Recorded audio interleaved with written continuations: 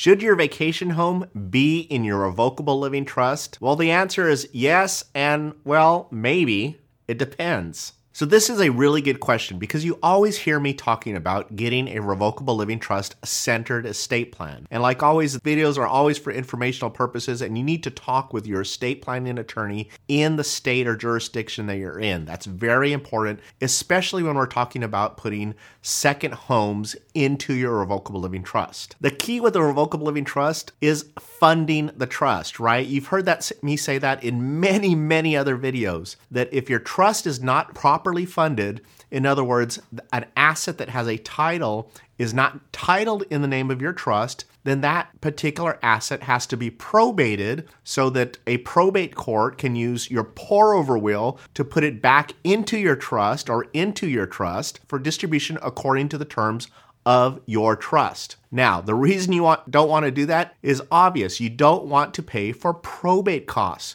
which nowadays are running between $3,500 and $7,000 for probates that go perfectly. And if your heirs start fighting, like I've said in other videos and other posts and other articles, if your heirs are fighting, then it's going to get expensive really quickly. Let's talk about that second home that you bought, maybe in California or Florida or Boston or wherever your second home is. If it's in the United States, then the quick answer is yes. We want to put that second home in the name of your trust. So if you bought a beach house in, say, California or the Carolinas or in Florida someplace or even on the Texas coast, you want to make sure that that vacation home is titled in the name of your trust. Here's what can happen if you don't have that second property in that other state, or it could even be in your state. If you don't have that property, that second home, that vacation home in the name of your revocable living trust, then if it's in another state, then that particular asset, that vacation home is going to most likely have to be probated in that other state. So whatever state you live in where you have your revocable living trust, let's say for this purposes it's Oklahoma, then if you properly funded all of your assets within the state of Oklahoma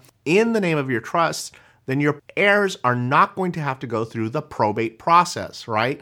Because your successor trustee is just going to step in and gather up all the assets that you have and distribute them according to your wishes. But if you have a vacation home in another state and it's in the name of the trust, then your successor trustee will usually, most likely, depending on the state law, he will be able to take control of that asset in another state and sell it or do whatever they're supposed to do with it according to the terms of your trust, right? But if you leave that particular asset, that vacation home, that beach home in California, out of your trust, then most likely there's going to have to be a probate in California to probate that vacation house.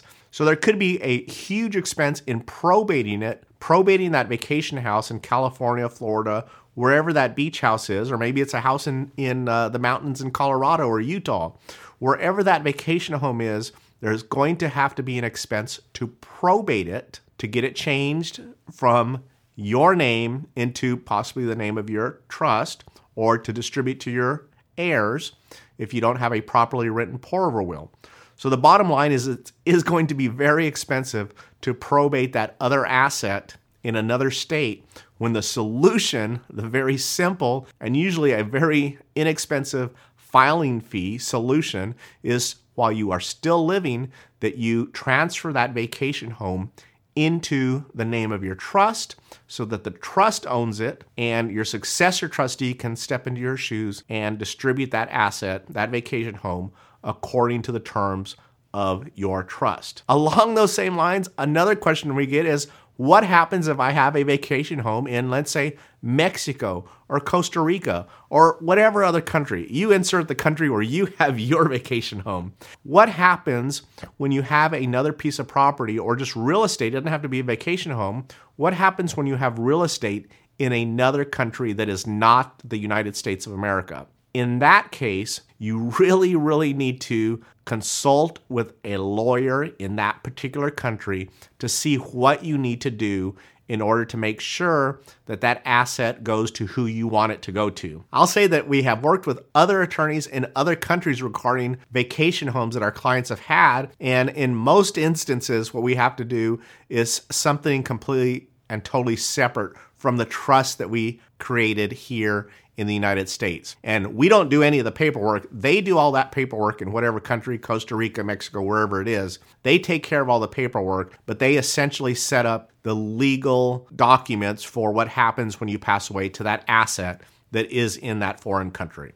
So just don't assume that because you have a trust here in the United States, that trust can legally own property in another country or territory.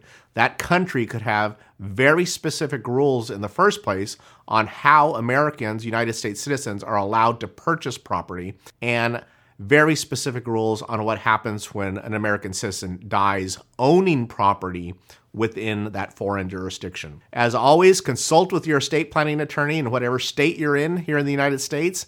And if you own a vacation home in another country, first, congratulations.